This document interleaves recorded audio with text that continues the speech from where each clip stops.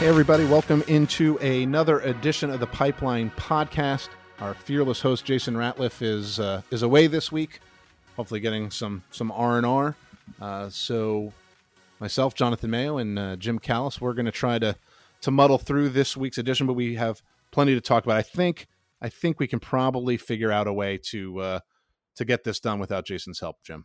Yeah, I think we've been known to talk for long periods of time without stopping. So I'm confident we can go 45 minutes to an hour here, and get this done. So I'm not too worried about that. And not only are we capable of writing and speaking a lot of words, speaking of things that are happening in bunches. It's kind of an awkward segue there, but I tried my best. Jonathan, you wrote a story at the end of last week about what you dubbed the year of the prospect, with the amazing number of call-ups we've had this year. Why don't you tell everybody, when you did some research, how dramatic the number of prospects in the big leagues this year was compared to years past? Yeah, it's funny because I really do think that we've used the term year of the prospect a lot in the last few years because it's become more and more kind of important, and the game has skewed younger. But it was striking just how many prospects have been called up this year. If you look over the course of the year, but even just comparing to last year, as of August 20th in 2019, there were 36 top 30 prospects in the big leagues and 5 top 100 prospects. This year, 79 top 30 prospects and 23 top 100 guys. Now, I'm willing to assume that by August 20th last year, there were some graduated top 100 prospects who were in the big leagues, but not to close that gap. I mean, more than 4 times as many top 100 guys. There have been just a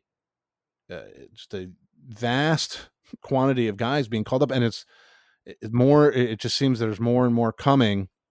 And the story kind of really jumped into the kind of reasons behind it. Some of it is just the normal, if it's a rebuilding team. I talked to Jerry Dipoto of the Mariners, and he was saying, listen, we're rebuilding. We started giving guys opportunities last year, and this is just a continuation of that. That's fine. But, there have been a lot of different factors that have figured into why there have been so many call-ups. The rosters are bigger. There have been a ton of injuries. And I think in a lot of ways, Jim, the last item is maybe the biggest one. Because I think over the years, teams may not bring up a big prospect if he's not going to play every day because it's more important for them to get everyday reps or start every 5th day if they're in a rotation in the minors from a developmental standpoint. And while there are these sim league games, all the reports I'm hearing is that they're as much as teams are trying to make it be competitive, it's just not. So they're not getting 5 at bats every day in the Southern League or the International League. They're getting a few at bats in a simulated game kind of landscape. So the idea of bringing up a prospect and not having him play every day, you're not taking away from his development necessarily. To me, that may be one of the biggest reasons why teams aren't hesitating to bring guys up. Yeah, I mean, the old cliche about, hey, want him playing every day, you don't call him up to sit on the bench. Well, even if you call a guy up and he plays twice a week, that's better. I mean, from what I've gathered talking to people with the with the alt camp games, it's not like you're playing a full 9-inning game every day. Like, guys are not getting daily game action. You might take some live BPs, you might get 5 at bats, but I mean, frankly, teams don't have enough pitching to have regular games. I don't even think they have enough bodies to field full teams in the field in some cases. So it's not the same. And it's interesting because just looking, Jonathan, at our top 100 prospects list, there's it's easy to come up with guys who haven't been up yet who could be soon. We still haven't seen Gavin Lux with the Dodgers, which is still surprising, but yes. And it sounds like it's weird because what gets reported, it sounds like he was late to camp for COVID-related reasons. I don't know if that means he had COVID or he was around somebody who had COVID, but it obviously, set him back, and he wasn't ready to go at the beginning. But Gavin Lux could be up. I could see Mackenzie Gore. I'm rooting for him. Could be up. You mentioned the Mariners, development opportunities. I don't know if you asked him, but any chance the Mariners might promote Jared Kelnick, who, I mean, we keep seeing all these great highlights of Kelnick, crushing balls in all camp. Not much more he can gain, I don't think, from all camp this year. Is there any chance we could see Jared Kelnick in the big leagues this year? I did not ask him. I was very sort of pointed in what I was looking for, so I did not. But he did say that they will continue to look, for opportunities for guys. So I don't think it wouldn't surprise me. They've called some guys, some relievers who are further down in their top 30, giving them opportunities. So I don't see. There's no downside. Like, just let him come up and take a swings, and unless they wanted to wait another year to get his service time clock started. But at this point, I think, and that certainly didn't keep him from calling up guys last year and so far this year. So I would like to see him, and we all would like to see him. So it certainly wouldn't surprise me. And yeah, the all camp, I've been hearing stories about coaches playing in the field, getting hurt. I heard recently that Josh Barfield has been playing some second base and looks pretty good. So they've been joking that he's going to make a comeback, and he's now the Diamondbacks farm director. You've got pitching machines finishing games. You've had nobody playing left field, which reminds me of like when you were a kid. It's like it's an automatic out if you hit the ball that way. I don't, but so they're doing the best that they can. I think that's part of the reason why there's been some talk about negotiating having additional players go, so they can get more work in. But that's not. I think there's a certain amount that can be learned from younger players who aren't anywhere close to being big league ready, from being in that situation and being around, older players and things like that. But other than that, like, you might as well bring them up. Yeah, and it's, I'm looking at the top 100 list. There's rumors Ian Anderson could get called up today. Logan Gilbert could get called up. He's had success in Double A. Nick Madrigal's on the DL. I think is 6 or 7 more top 50 guys on the top 100. And just to touch on the point you just made, it's interesting because I think depending on who's the camps are obviously different depending on who's there. But I was talking to Tigers yesterday, and they were saying that obviously you'd rather have a normal season development opportunities. But one thing that's been a positive for them is their top hitting prospects, like Spencer Torkelson, the number 1 pick in this year's draft, Riley Green, who apparently has gotten added like 30 pounds since they signed him and just looks amazing after an amazing spring. They're getting to face the Casey Mizes and Tarek Skubals before they get called up, Alex Faedo, Matt Mann. I mean, they're facing, in a normal year, I think Riley Green at this point, given how good he looked in spring training, Riley Green might have hit his way to high class A at this point, for the second half of the season, maybe. And Torkelson probably, if you were balancing how good he is with not getting too crazy, might have been in high class A, making his debut right now.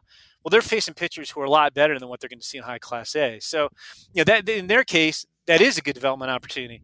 But in other cases where maybe you don't have a deep farm system, especially in pitching, how much of your guys really getting better? You're getting to supervise them, but that's kind of it. And I thought it was interesting too. I mean, how long did it? When I was reading the story, Jonathan, how long did it take you? I mean, did you literally go over every team's roster and player by player to see who was on a top 30 list?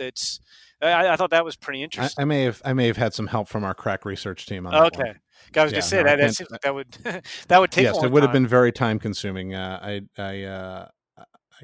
will not take credit for that one at all. But it was so stark that when the idea of the story was proposed to me and I saw those numbers, I'm like, well, I think we have to write, because it was so extreme that we needed to talk about it. And it is interesting, I think, that you point out the positives with the pitching. Usually you're going to be very careful in terms of pitch counts or innings or whatever it is with a pitching prospect. And you look in the big leagues now, because of the the rush to get to the season and the extra roster spots, but most starting pitchers aren't going very deep.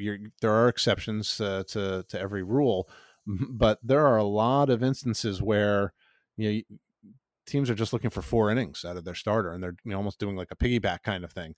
So you could bring a guy up and still be really careful about his pitch count and innings limit, when if this were a normal season, you may be more inclined to let guys go, or if the bullpen's stretched out too thin and things of that nature. I think it fits right into what you would probably want to do for a prospect in general, but particularly now since nobody has thrown a lot of innings. Yeah, no, exactly. So, I mean, I don't know if we'll do a final tally, and I don't know what the tally is overall for this year, because we've also had some top 100 guys graduate. Dustin May, Mitch Keller, graduated pretty quickly. But, I mean, it seems like by the time the year's over, even though it's a shortened season, we might see, I don't know, 30 to 40 top 100 prospects off the current list, which doesn't, as you point out, that you didn't even include guys like Isaac Paredes, James Caprillion, Luis Garcia, Jorge Mateo, Monte Harrison, Justin Dunn, Tristan McKenna. You could go on and on about guys who had been on a top 100 lists who are also up. Yeah, the numbers are going to keep growing and growing, Jim, and there were a bunch of debuts of top prospects since the last time we podcasted. But before we dive into that, a word from our sponsor. Talking about erectile dysfunction isn't easy. Usually we just brush it off or blame ourselves, saying things like, I lost my mojo. Or we avoid it altogether with excuses like, I had a long day at work, or sorry, honey, I'm just not feeling it. But with Roman, it is easy to talk about. With a real healthcare professional who can prescribe real medication. It's simple, safe, and totally discreet. With Roman, you can get a free online evaluation and ongoing care for ED, all from the comfort and privacy of your home. The healthcare professional will work with you to find the best treatment plan. If medication is appropriate, Roman will ship it to you with free 2-day shipping. The whole process is straightforward, simple, and discreet. Getting started is simple. Just go to GetRoman.com/MLB and complete an online visit. Erectile dysfunction used to be tough to tackle, but now there's Roman. Complete an online visit today to connect with a healthcare professional and take care of it. Go to GetRoman.com/MLB today. If approved, you'll get $15 off your first order of ED treatment. Roman is the official partner of Major League Baseball. That's GetRoman.com/MLB. GetRoman.com/MLB. All right, we're back, and we have a lot more to talk about in terms of these debuts. And Jim, it's just, I mean, one of the fun things, I don't know if you get this question a lot. We're just like, well, what are you doing right now? And one of the things we're doing is keeping track of all these prospects getting called up. And it was a huge week of top 100 guys getting called up for the first time. And starting with, I guess, the biggest name, although there were a lot of big names, but that was Casey Mize, the number 1 overall pick in the 2018 draft. Yeah, Jim, I know. Yeah, go ahead. I was gonna say we were kind of excited, because, well, speaking of guys, we were just talking about guys who used to be on the top 100 who aren't. He made his debut against a former top 100 prospect in Dane Dunning last Wednesday, and they both pitched into the 5th inning. Both struck out 7 guys, looked very good at times. Mize with his splitter, which I'll touch on in a second, and Dunning with his curveball. And the first time in modern baseball history that 2 pitchers making their major league debut in the same game each had 7 strikeouts. And I will spare listeners my regaling of the 2016 Florida Gators pitching staff that Dane Dunning was on with 5 future first-round picks and 9 potential big league arms, as well as Pete Alonso and others in the lineup. But the crazy thing about Dunning in that game was that's the first time he's pitched in more than 2 years, because we've had a number of guys who got hurt in 2018, had Tommy John surgery, and then because there were no minor leagues this season, he hadn't pitched in a game since the summer of 2018. So Dunning looked very good with his curveball. It was a spot start. He got sent down right after that. But, Casey Mize was interesting. He's pitched twice. He got knocked around a little bit last night. And while he's He's thrown strikes. And he's missed bats. To this point, he's 7 2/3 innings. He's got 2 walks, 9 strikeouts. He's been hit around a little bit. He's missed some locations with pitches. I watched the first game against the White Sox in the whole thing. I didn't get to see the game last night, but it looks like, and I don't know if guys sometimes when they get to the big leagues overthrow a little bit, and his location's been a little bit off. His location was off.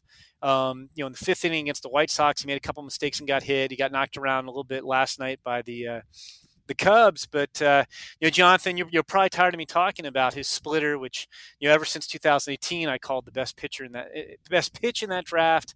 I think it might be the best pitch or secondary pitch in the minors. And it's unbelievable, how effective it is. And to me, the biggest difference maker with his splitter isn't just the velocity and the life, but he commands it better than I've had some scouts tell me he commands his splitter better than anybody they've ever seen. I mean, he's got premium velocity on it in mid 80s. He's got all kinds of vertical and horizontal life on the pitch, and yet you can't, like a lot of guys with the splitter. If you can identify it coming out of his hand, you just say, okay, I'm not going to swing at that because it's going to drop out the zone. He showed against the White Sox in that first start, especially an ability to clip the bottom of the zone. And, I'm not the biggest StatCast guy in the world. Mike Rosenbaum, our colleague, I think, spends more time perusing the StatCast leaderboards than I do, Jonathan. But in that first start against the White Sox, and I haven't checked last night's numbers yet, his splitter sat at 86 miles an hour and averaged almost 39 inches of vertical drop and a little over 13 inches of horizontal run. And in the 4 years for which we have that kind of data available, no pitcher in the big leagues with a splitter has combined that kind of velocity and life, on the pitch. This year, in Mize's first game, he threw 19 splits. And among all the pitchers in big leagues who'd thrown that many, he ranked 12th in velocity, 4th in depth, and 6th in run. And you could see, I think even Jose Abreu gave him almost like a little figurative tip of the cap. Tip of the cap after he struck out. I mean, his splitter was working really, really well. But it's interesting. I don't know if you watch any of those games, Jonathan, but like for these guys who are super polished pitchers, and Mize is as polished as anybody. You get to the big leagues, there's still adjustments to be made, which he's finding out.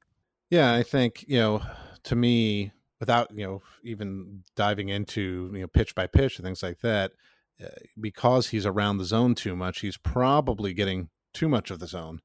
With some of his other pitches, but that splitter is you can almost tell guys that it's coming and it's not going to matter. So while I don't think we've exhausted the topic, so you don't have to worry about me being sick of you talking about the splitter too much, because I think we can change the conversation. And there are sort of two quick questions on that. One, you said, it's the best secondary pitch in the minors. Is it now the best secondary pitch in baseball, period? Well,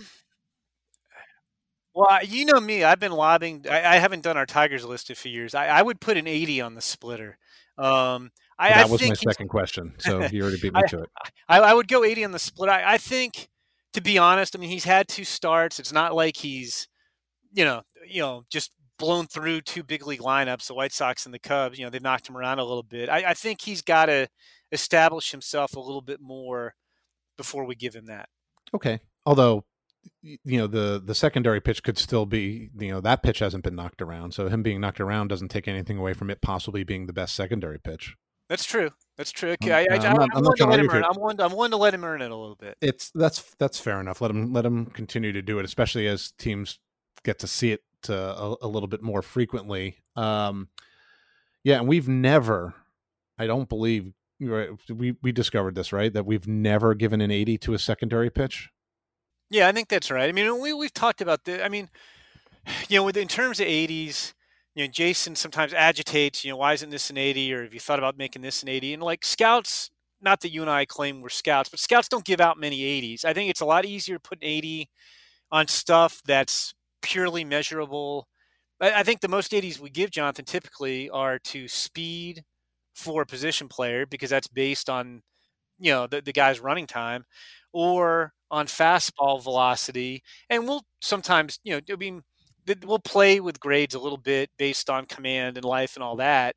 But it's hard. I mean, to put an 80 on a secondary pitch, it's got to be an unbelievable secondary pitch. And like I said, I would go 80 on Casey Mize's splitter because I just don't think anybody can. I was talking about how nobody had the combination of velocity and drop and run. Well, so that's already unique. Nobody can, has those three components like he does. And then you put on his command, which some scouts have told me they think might be the best splitter command they've ever seen. So I think you can go 80 on it. In which case, then we go back to is it the best secondary pitch? But we're talking in circles now because how many 80 secondary pitches are there in Major League Baseball right now? I don't know. To be continued on that front, but the next guy in the top 100 who got called up that I was very excited about was Christian Pache of the Braves. And speaking of 80s, you could probably make the argument that you could put an 80 on his defense, which I don't know that we've done. Did we do that with Buxton? I don't. I'm not sure. I don't think so. I mean, it's a hard one to put an 80 on, but his ability defensively in center field is unparalleled. I mean, this is a guy who 2 years in a row we named the best defensive prospect. And when we did polling of executives, he was the one who was named the most. And defense can be a really subjective thing. Obviously there are measurables, and there's data, but it's not as precise as some of the other ways to measure hitting or pitching. So, and you don't necessarily key in on those things. Yet he was still far and away the guy who was picked as the best defender. And I think it was really telling. I interviewed Drew Waters, his organization mate, who is, as you know, a confident young man and a very good defender in his own right.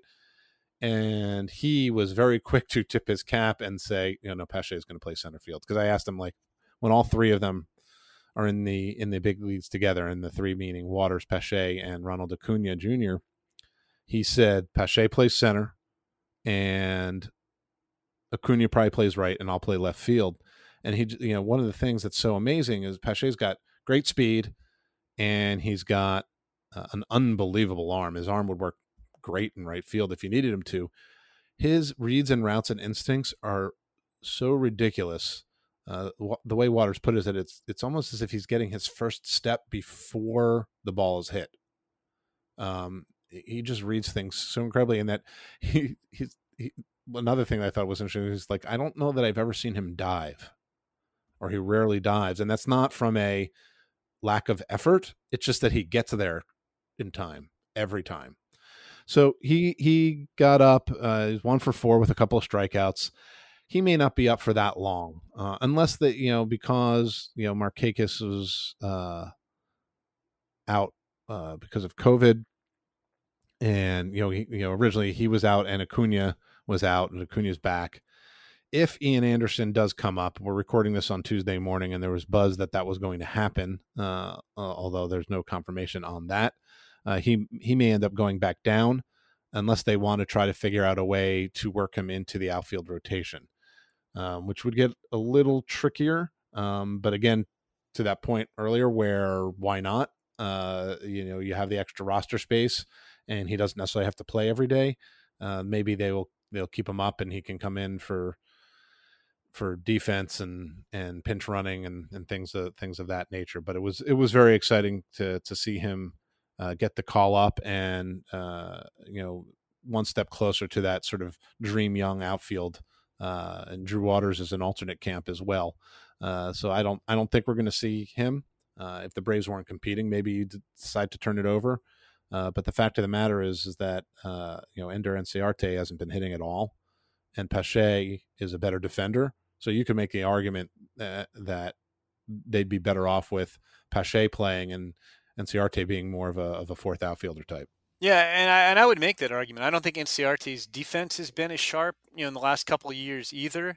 He's giving you nothing at the plate, and you're a Braves team that's been to the playoffs a couple of years in a row. You're leading the division right now. You're with the expanded playoffs, they're not a lock. We're about halfway through the season, but it looks like their playoff odds are at about 95%. So, I mean, really, you've got some margin for error. You're, you're not just going to be satisfied. Hey, we made it to the playoffs. Great year. You actually, you want to go farther. You want to win it. You're building your team that's been taking, further steps each year. So to me, you want to have the best team possible. I would give Pache some playing time. Look, if he's not ready, then okay, then you go back to NCRT, or at least let him split some time for a little bit. Platoon him, lefty righty for a little. See what you have in Pache, because I think there's a chance he might be a better hitter and a better defender than NCRT right now. So why not do that? And it's you get these questions on teams that are contending when you bring up a young guy. It's interesting because a team that wasn't expected to contend, and I believe if the season ended today, they would be the 8th playoff team, is the San Francisco Giants.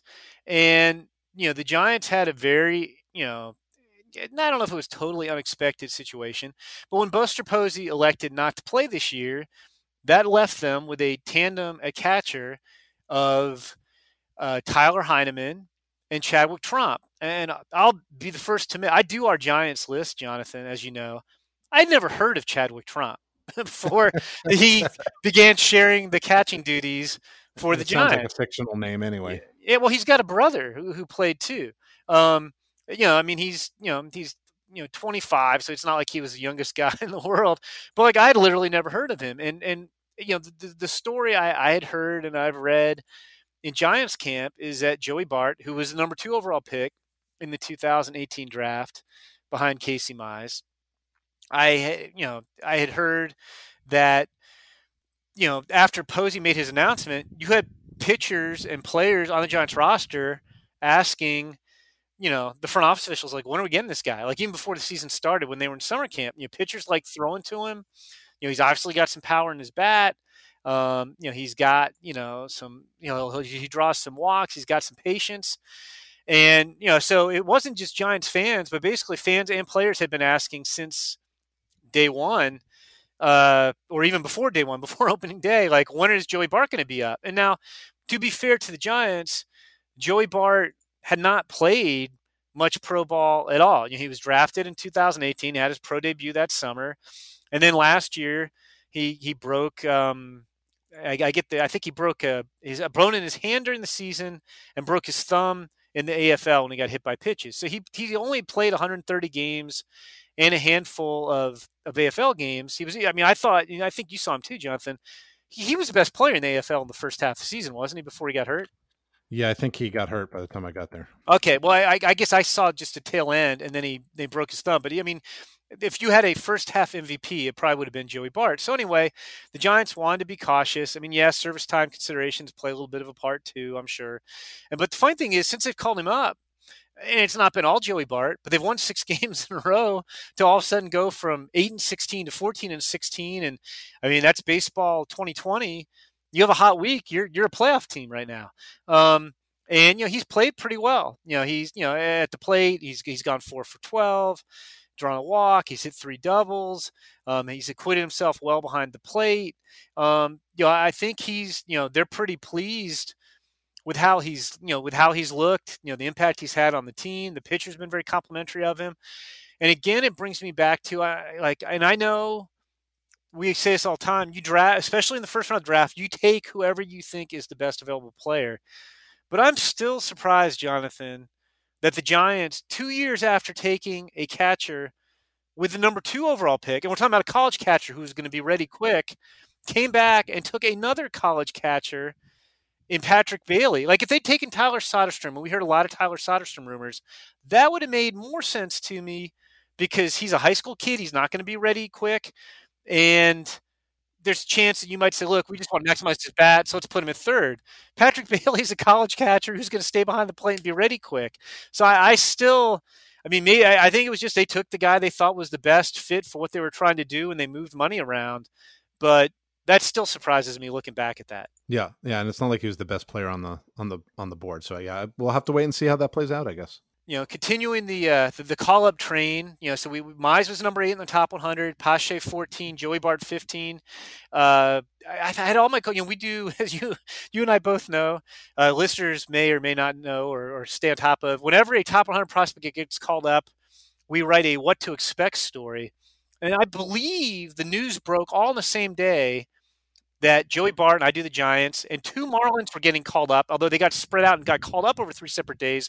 At one point, it looked like I was going to have to write 3 what to expects in one afternoon, which was pretty crazy. I fortunately was able to manage workload a little bit better, but the next guy on the top 100 list who got called up is Sixto Sanchez, who's number 24 on the list. That's 4 of the top 24 prospects in baseball made their big league debuts last week. And Sanchez, super interesting guy. A guy who the Phillies kind of found by accident. They were scouting a Cuban catcher at a workout in the Dominican. Saw Sanchez sign him for $35,000. Quickly developed into one of baseball's best prospects. Became the centerpiece of the trade for JT Realmuto. At the beginning, I guess it was January 2019. He had some injury histories in his past, but the Marlins handled him carefully. He was healthy last year. And, we talked about Casey Mize having stuff in command. So does Sixto Sanchez. I mean, his fastball usually parks in the upper 90s. His changeup, he's got, his changeup's probably his best secondary pitch. He's got a slider that can be a plus pitch at times. He's averaged, 4.6 strikeouts per walk in the minors. And, his big league debut, was interesting. He pitched over the weekend against the Nationals. 5 innings, 6 hits, gave up 2 homers. Struck out 4, didn't walk anybody. And kind of like we're talking about with Mize, even though, this is a fairly polished pitcher, I think, guys learn you have to be pretty precise in the big leagues. He threw his fastball average, Jonathan, 98.7 miles an hour in his debut. But, yeah, that's pretty good. But when it flattened out, when he had, it's interesting because I'm looking at our StatCast numbers on his debut. And we have both his 4-seamer and his sinker averaging over 98 miles per hour. And I'm going to guess that what was categorized as a 4-seamer was obviously flatter and had less movement than those that were categorized as a sinker, even though the sinker velocity was actually higher than his 4-seam velocity. In any case, the ones that were graded as sinkers, the more lively of the pitches, the Nationals went 0 for 4 against.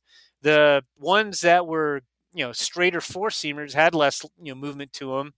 The Nationals actually went 3 for 5 with 2 homers off of, and didn't swing and miss at any of them. So, it's interesting, to see the data. But, the stuff was certainly good. Changeup was effective. He got 3 strikeouts with the changeup. They didn't do much with his breaking ball. But again, I think it just reinforces, not that we didn't know this, but even the guys who have this great combination of stuff and polish, the big leagues is a whole nother level. Plus, we've talked about this on previous podcasts, Jonathan. This is a really weird year to make your debut. You didn't have a normal spring training. You had like 2.5 months. You were supposed to be keeping in shape, but you weren't doing organized baseball activities. You were theoretically back home, or wherever, trying to stay in shape. Then you rush back to summer camp, which is not the length of a normal spring training.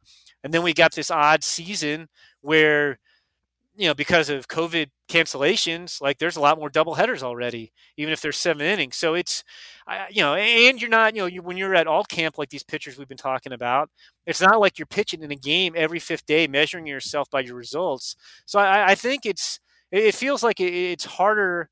It's got to be harder making your debut this year than it would be in a normal year. Oh, I think without question. It's again going back to that point of not playing every day in a competitive setting. It's like going from instructs or extended spring training up to the big leagues. Again, you're around older or more advanced players who are either close to the big leagues or have big league experience. So that helps, but it's definitely going from, maybe you're not going 0 to 60, but like you're driving on the shoulder with your flashers on at about 15 miles an hour, and then you have to get up to 60 really quickly. Did I stretch that metaphor too far? No, that works. That All right. works. I mean, I Could be think some that's snow and ice on the shoulder too. You're driving in the winter. yeah, yeah. Yeah. Do you why don't you continue with the brother Sanchez, and then I'll circle back with one other top 100 guy. Sure, and you were joking, of course, because Jesus Not related. and six and that was a great thing. Like Jason asked, like, do you want to combine them? Because they were on the same flight, even though they were promoted. They flew with the team to DC on Thursday. Jesus was promoted Friday. Sixto was promoted Saturday. And Jason said, "Do you want to put them in one story?" And I was like, I mean, you kind of could, because it's easier. We break down tool by tool, and one guy's a hitter, one guy's a pitcher, so you could separate it. And I was like, this could get way too confusing because they're both named Sanchez. Like, I can't refer to either guy as Sanchez in the intro. So I said, no, let's just let's just do them separate. But Jesus Sanchez, another guy who the Marlins acquired last year. We've talked in the past about how the Marlins over the last couple of years have upgraded their farm system, I think, more than anybody. At the deadline last year, in a trade that looks like it'll help both teams, the Marlins sent Nick Anderson and Trevor Richards to the Rays for Jesus Sanchez and Ryan Stanek. And Sanchez, it's interesting. He basically had been, pretty much the best hitter on his team throughout his Rays career, MVP of his team 4 years in a row, and he struggled last year. And I do think part of the reason he struggled last year is he was playing through a sports hernia, and which he got repaired after the season. I wonder if I don't think the Rays gave up on him. I think they saw, Nick Anderson's been very good for him, but I wonder if Jesus Sanchez had been, having his normal production, if they would have been willing to trade him, like they did. He's got a really nice left-handed swing. It's interesting. He's a natural right-hander, Jonathan, but when he was growing up in the Dominican, his older brother was kind of coaching him along and made him bat left-handed because he wanted him to emulate David Ortiz. So it's like Jesus had to learn how to hit left-handed because his brother was determined he was going to be a left-handed hitter. But he has a lot of upside, but there's adjustments to make. He's got a lot of bat speed. It's a really nice swing. It's one of those things where he barrels the ball, puts the bat on the ball so easily, doesn't walk a lot. And what's interesting, he makes a lot of hard contact, but he hits a lot of ground balls. And I think if he can make some swing adjustments and put more balls in the air, he did a better job of that last year. He's got more work to do. Get a little bit more selective, looking for balls you could drive in the air. I mean, this guy could be a 280 hitter with 25 homers on an annual basis. And, he's got average solid tools across the board. He's probably an average runner, more of a corner outfielder, but solid arm, solid defender. I'm not sure in the long run when J.J. Bleday, who was, number 4 overall pick in the 2019 draft, is ready. He's another corner outfielder who plays left, who plays right. We'll have to see how that plays out. And, the Marlins are kind of in that, I was talking about how the Giants were kind of accidental contenders. The Marlins, after, their extended COVID break, and being one of the worst teams in the National League last year, are actually over 500 right now. Right now, they would be your 6th seed as we record this in the playoffs. So they're kind of an accidental contender. Their outfield production has been pretty woeful. Now, that said, Jesus Sanchez is off to a slow start. He's 1 for 15. They've tried, I think, 7 or 8 outfielders. I think only Corey Dickerson and Magneuris Sierra have OPSs of even 750. So I think he'll continue to get an opportunity, but if he doesn't start hitting soon, because they're contending against all odds, he may lose some playing time. But you talk about fluid rosters, with all the players they had test positive for COVID.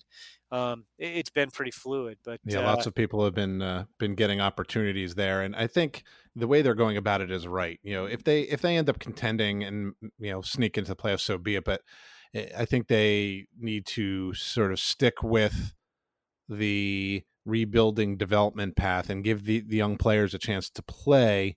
And if that means that they sneak into the playoffs, that's fine.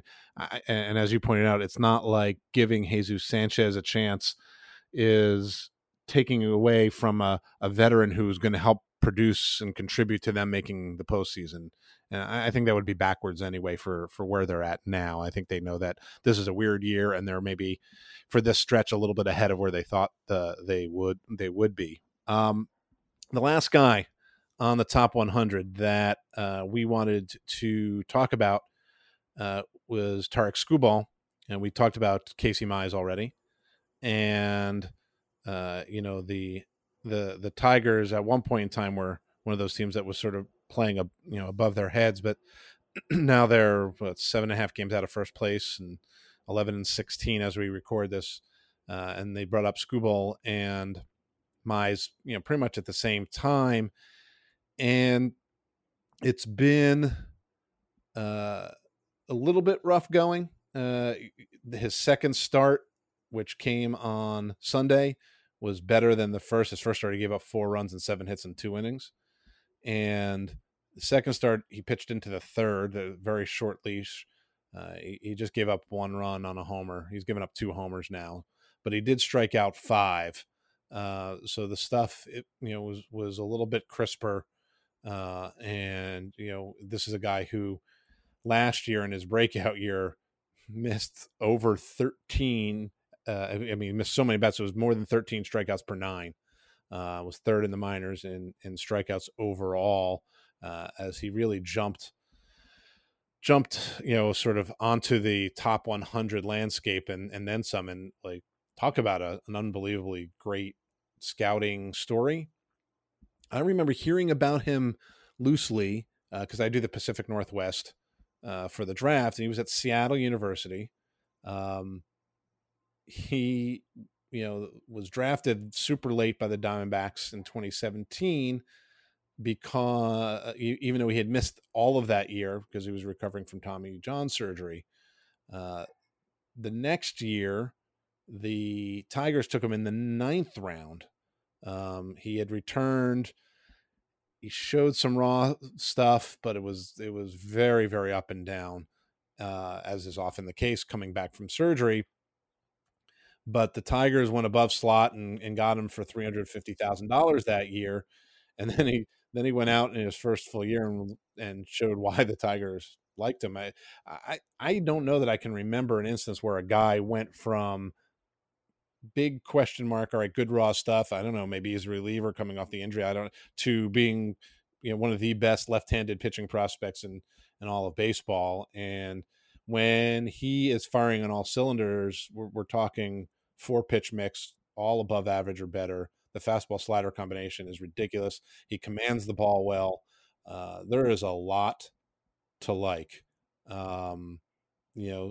So he kind of went from under the radar to on the radar to the big leagues in probably a lot more quickly than anyone would have suggested. I'm curious to see what he does to build off of the improvement in what was his second start, even though he's yet to go through three innings. So it's almost like he's been an opener. They're being very careful with him, and rightfully so. But I'm hoping that he can continue to build on what looks like a step in the right direction for him and the Tigers.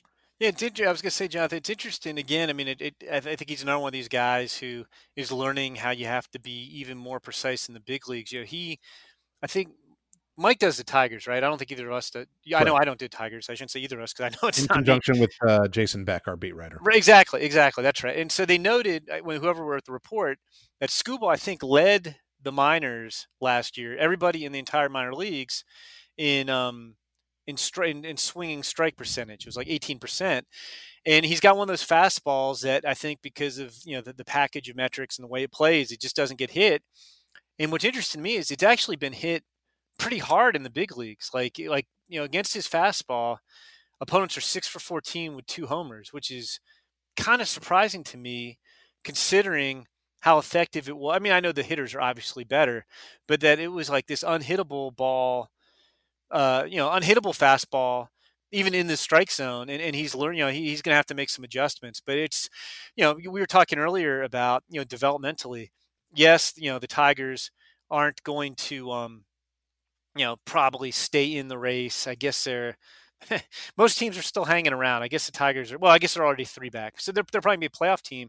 But with the Tigers and their pitchers, so many of these guys had success in Double-A last year that, this is a development opportunity. Even if Casey Mize and Tarik Skubal wind up with ERAs north of 7, it's going to show them what adjustments they need to make for 2021 and going forward. Because I do think, Jonathan, looking at the Tigers, you look at the pitchers they have coming, the hitters they drafted this year, plus Riley Green last year, I think the Tigers in 2021, maybe more 2022 are going to be respectable a lot quicker than people may realize.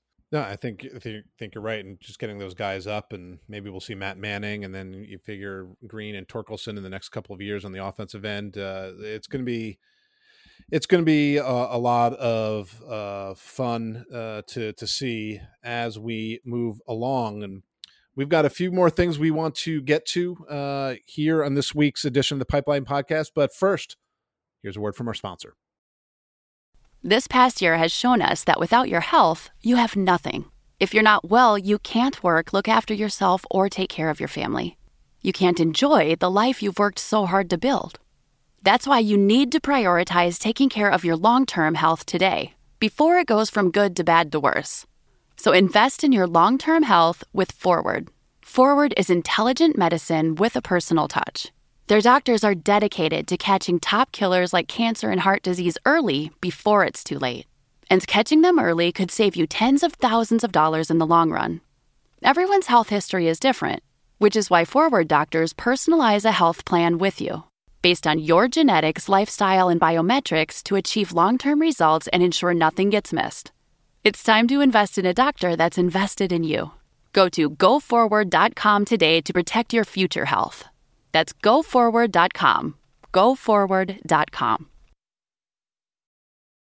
All right, we're in the home stretch here, Jim. And, we've talked a lot about the guys who just came up, but there have been a lot of guys who have been up for all year or most of the year, however you want to put it. And then some guys who surprisingly have come up and done exceedingly well.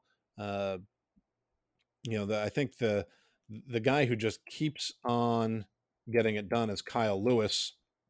And it was interesting because we alternate in terms of what our stories are. One is more like a power ranking for rookies, not quite who's going to win Rookie of the Year, but more of a look at that and based on performance. And then every other week is a just sort of who are the hottest rookies, for that time period. And Mike Rosenbaum wrote the hottest rookies this week, and I did the power rankings the previous week. And Kyle Lewis had, I want to say, slowed down because that's a little unfair, but it was settling back down into like more down to earth, and then of course went off again. And hit 522 last week. He's leading all rookies in hits and runs. He slugged 957 last week, and even better, the interesting thing was that in the stretch where he had sort of slowed down, he had cut his strikeout rate and upped his walk rate a little bit, but wasn't producing as much. And then this past week, he had 7 walks and only 2 strikeouts, and which is important because his strikeout rate was really high even when he was hot. So you wondered, well, how long can he maintain it? Could he maintain it for 60 games? Maybe. But overall, he's 368, 456, 585, leading the American League with 39 hits. He's got 7 homers and 19 runs batted in over his first 29 games, kind of picking up from what he did last year when he came up and hit a bunch of homers. Continues to be a really good story for the former first rounder who had that horrific knee injury during his summer debut and just took him a really long time to get back to being the guy that the Mariners thought they were getting. So I'm beginning to think more and more that this is for real. I don't think he's going to hit 370 forever, but the power and the ability to get to the power is legitimate. And then the other guy, he was number 2 on Mike's list, was Jake Cronenworth. It was more of a bit of an unexpected breakout star. And now, I think talking about Jake Cronenworth as National League Rookie of the Year candidate is got to happen. He hit 423 and slugged 692 last week, while the team went 7-0. He hit a grand slam during that streak when the Padres hit grand slams in 4 straight games. Had 4 doubles, 3 multi-hit performances. He's now hitting 347 and slugging 627 overall. He kind of made the roster as a super utility guy, and then just has forced his way into the lineup. I think it started when Eric Hosmer was out. He started playing some first base and then was hitting. So now he can move around, play all over the place, and he's playing every day. The only thing that he hasn't done is pitch. And one of the things that was sort of intriguing about him is that he could help out off the mound as well as a reliever. I'm wondering if because he's swinging the bat so well, they're just letting him go and letting him rake. Yeah, which they should. I mean, I've made this argument for a while that I just think it's hard to do both. You look at Shohei Ohtani hasn't been able to stay healthy. Brendan McKay was so much better as a pitcher than a hitter, and now he's hurt too. I'm not saying it's because he was a two-way guy, but I think if you have a chance to be in the rotation or everyday player, I would not mess around with trying to have you do both. It's too much.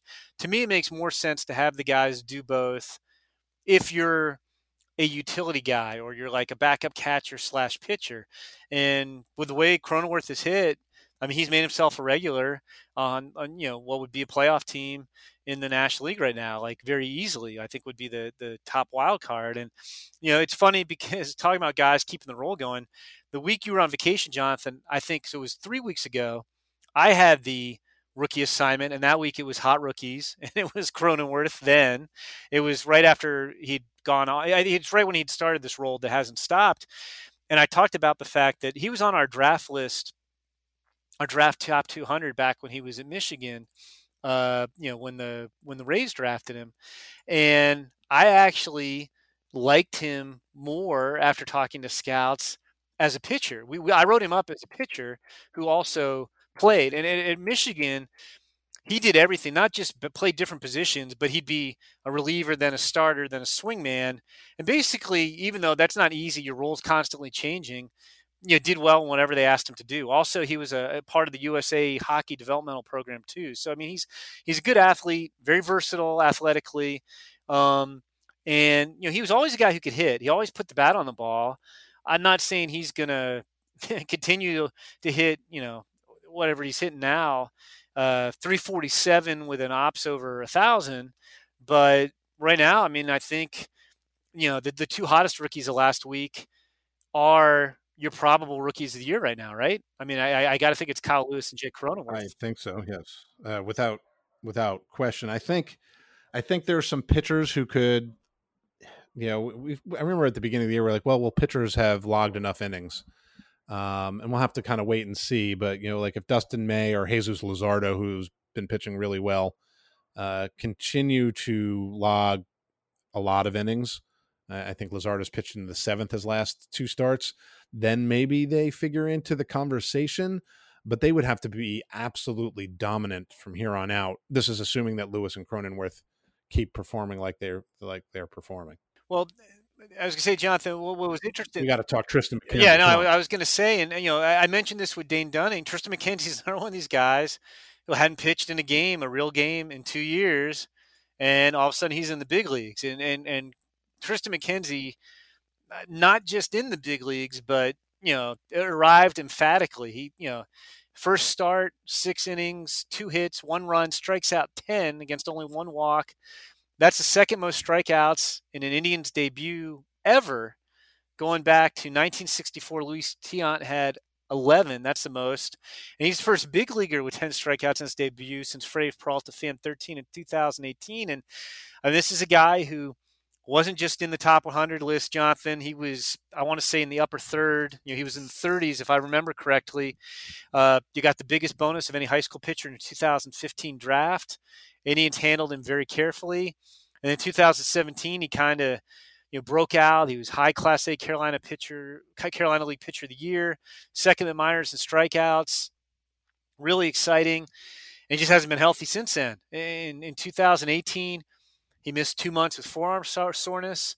I remember talking to him in spring training 2019, and then I think they announced he was hurt like 2 days later. I don't know if I ever wrote the story on it. Maybe we just did it as a video interview because he got hurt like within a day or two of me talking to him. He had an upper back strain, so he didn't pitch at all last year. And, kind of an enigma, trying to figure out exactly what he's going to be. When they drafted him, He was 6'5", 160 pounds. So Jonathan, what's the word we would use to describe him? It's 6'5", 160, high school kid. Projectable, lanky. Yep, projectable. Both, but I think I even went ultra projectable. I got super fancy. And now here we are, 5 years later. And do you want to guess what Tristan McKenzie weighs now? 165 pounds.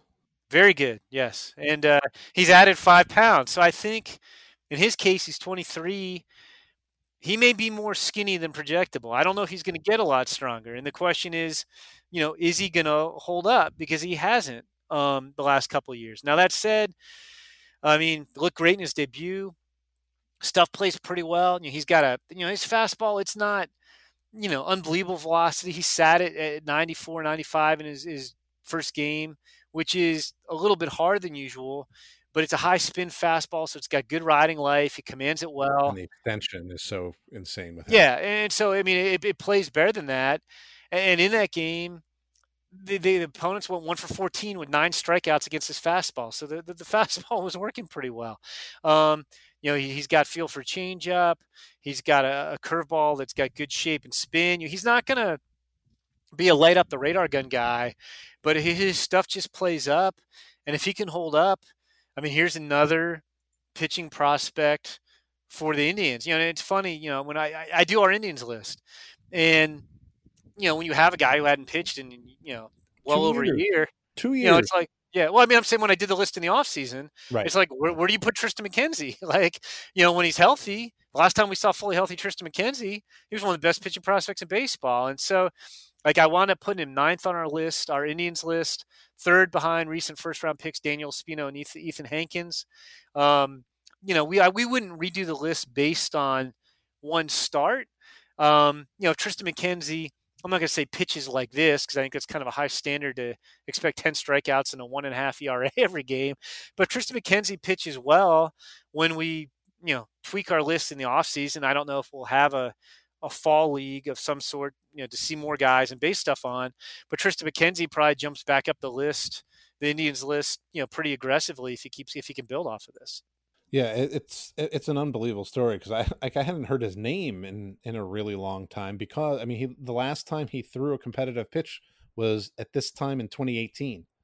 So granted, if this were a normal year, he would have been back in the minors and maybe he would have been putting up great numbers and we would have heard all about him. But it is a really, really interesting story. I hope he's able to stay durable. Always liked him. Always liked him on the mound. Great to talk to as well. And to see him kind of bounce back from going from, you said, like one of the top pitching prospects in baseball to almost, I don't want to say anonymity because people were keeping an eye on him. He hadn't fallen out of the to the bottom of the Indians list, but he's pretty far off of the top 100 or was. And to see him do this it's fun. So I hope he's able to do it on a team that's hoping to go far into the postseason. And, I was going to say one thing too. It's interesting because it kind of plays in. I mean, the Indians seem to just keep developing pitchers, and with the whole Mike Clevenger, Zach Plesac controversy, this gives them more ability to wait on those guys. And we're not the only ones, but it's obvious Indians have plenty of pitching and not much in the way of outfielders. Maybe McKenzie's emergence, if you buy in, allows you to trade a Clevenger or a Plesac to get some outfield help. Yeah, we'll see what happens. Speaking of trades, thank you for that segue. Let's finish things up by looking at a story that just went up where we do a weekly one for each team concept, and we moved this one up to let it breathe for a while before the trade deadline. We've got a week. Still unclear exactly how active the trade deadline is going to be, given the unusual circumstances of the season. But we picked a prospect for each team who could get traded. Between now and the deadline, we'll have to see how many guys from this list go. It's awfully hard, to figure this out. And a lot of the teams who are well out of the race are not likely to trade away prospects, but in some instances there are, there's depth or redundancy, or they're blocked at the big league level. So I'll start, and you can bring us home, Jim. And the two guys I have. Well, the first is with the Braves and Kyle Muller. Is the pitcher that I picked. And listen, the Braves are winning the NL East. They've become now an annual contender, and they've shown a willingness to trade away from their strength to help the big league team out. And I think one of two things can happen, because they've had to shuffle their pitching staff quite a bit. Mike Soroka's out for the year. Kyle Wright wasn't pitching all that well. Bryce Wilson has been up and down a bunch over the last few years. We're talking about the possibility of Ian Anderson making his major league debut somewhere around now. So there's the possibility that Kyle Muller gets called up. Yeah, and he needs help. It's always had good stuff. Lefty command has been a bit of an issue, but there's going to be an interest in a big, strong lefty with good stuff. They traded Joey Wentz, who was another high school lefty that they took in their 2016 draft class, and they dealt him to the Tigers to get Shane Green at last year's deadline, and he's gone on, to continue to be one of their mainstays and one of their most effective relievers. So I could definitely see an instance where they would decide to trade a guy like Kyle Muller. The other guy that I'm picking is a little bit trickier, and that's Jonathan India of the Cincinnati Reds. Now, the Reds currently are 5 games under 500. They're technically 3.5 games out of I don't even know how to figure out where the playoff end, but they're not in the playoff picture right now. But as you stated earlier, you know what? They're only a game and a half back in the wild card race, because right now, the Giants, who are 2 games under 500, are the last wild card. Okay, so if they were to suddenly get hot, they could climb back into it. And they were a team that some people thought could be like sneaky good, but they've had a lot of trouble with their pitching. So if they wanted to trade a bat away, they could.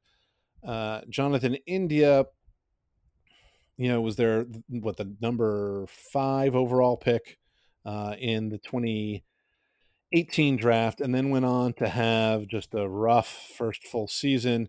He played through a wrist injury all year, in his defense. Then was in the Arizona Fall League.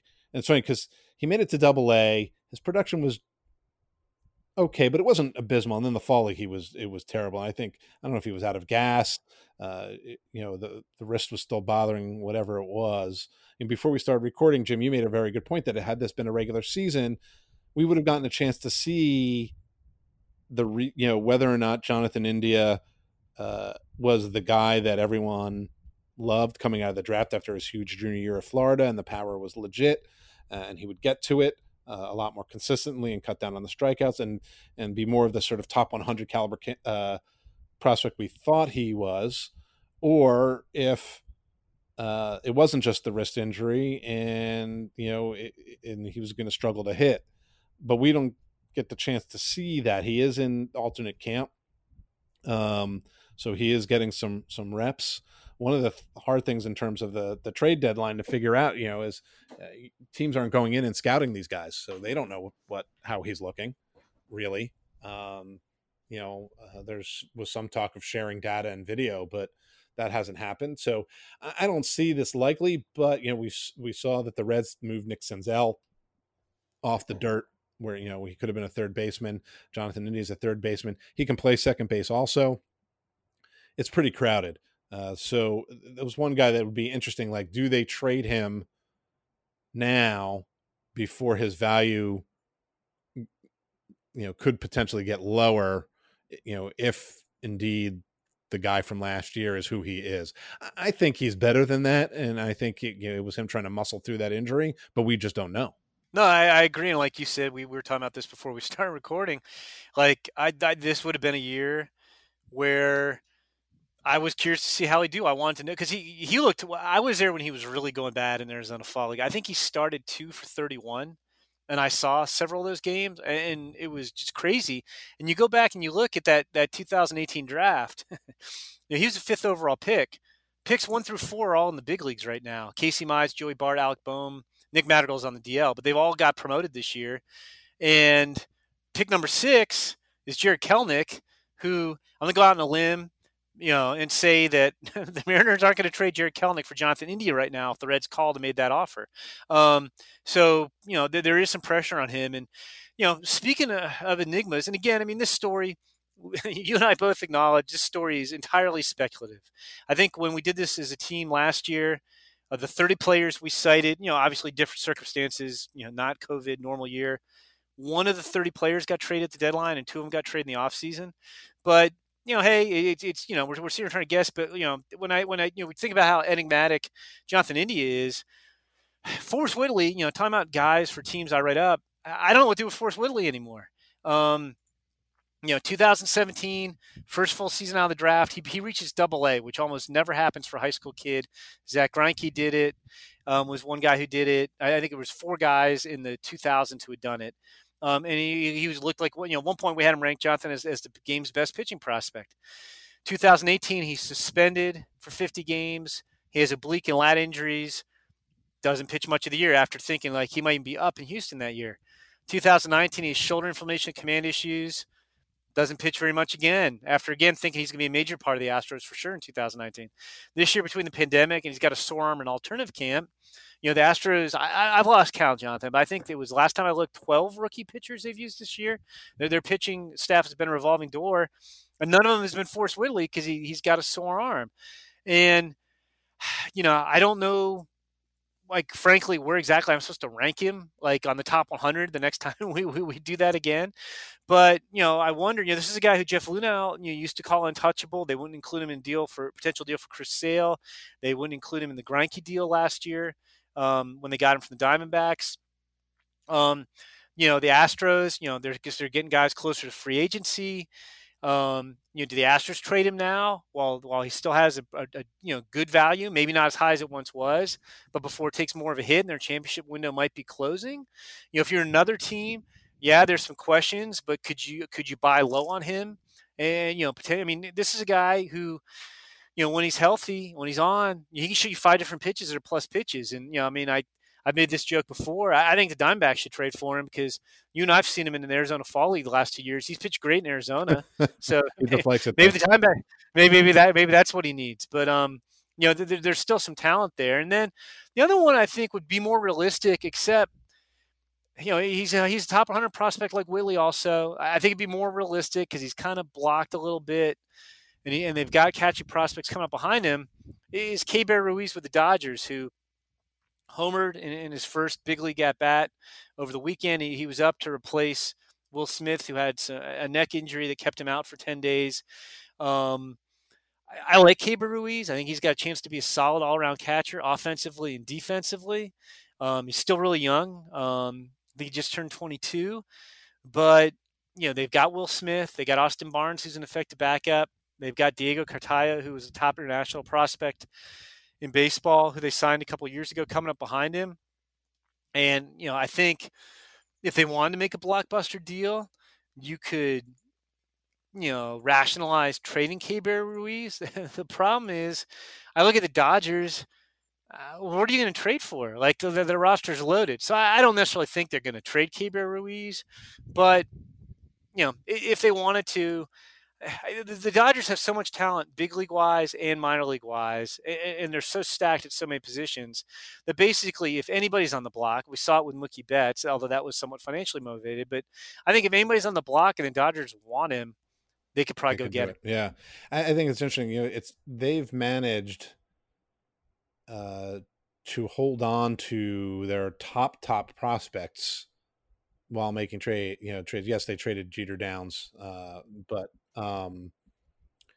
it's if they've been able to hold on to Lux and May and Ruiz, so it'll be interesting to see what happens. And we will we'll get to find out as we approach this very strange and unusual trade deadline in a strange and unusual year, and we will come back to you 1 week from now to discuss what did transpire in the trade deadline from a prospect standpoint. So that'll do it for another edition of the Pipeline Podcast. Talk to everybody next week.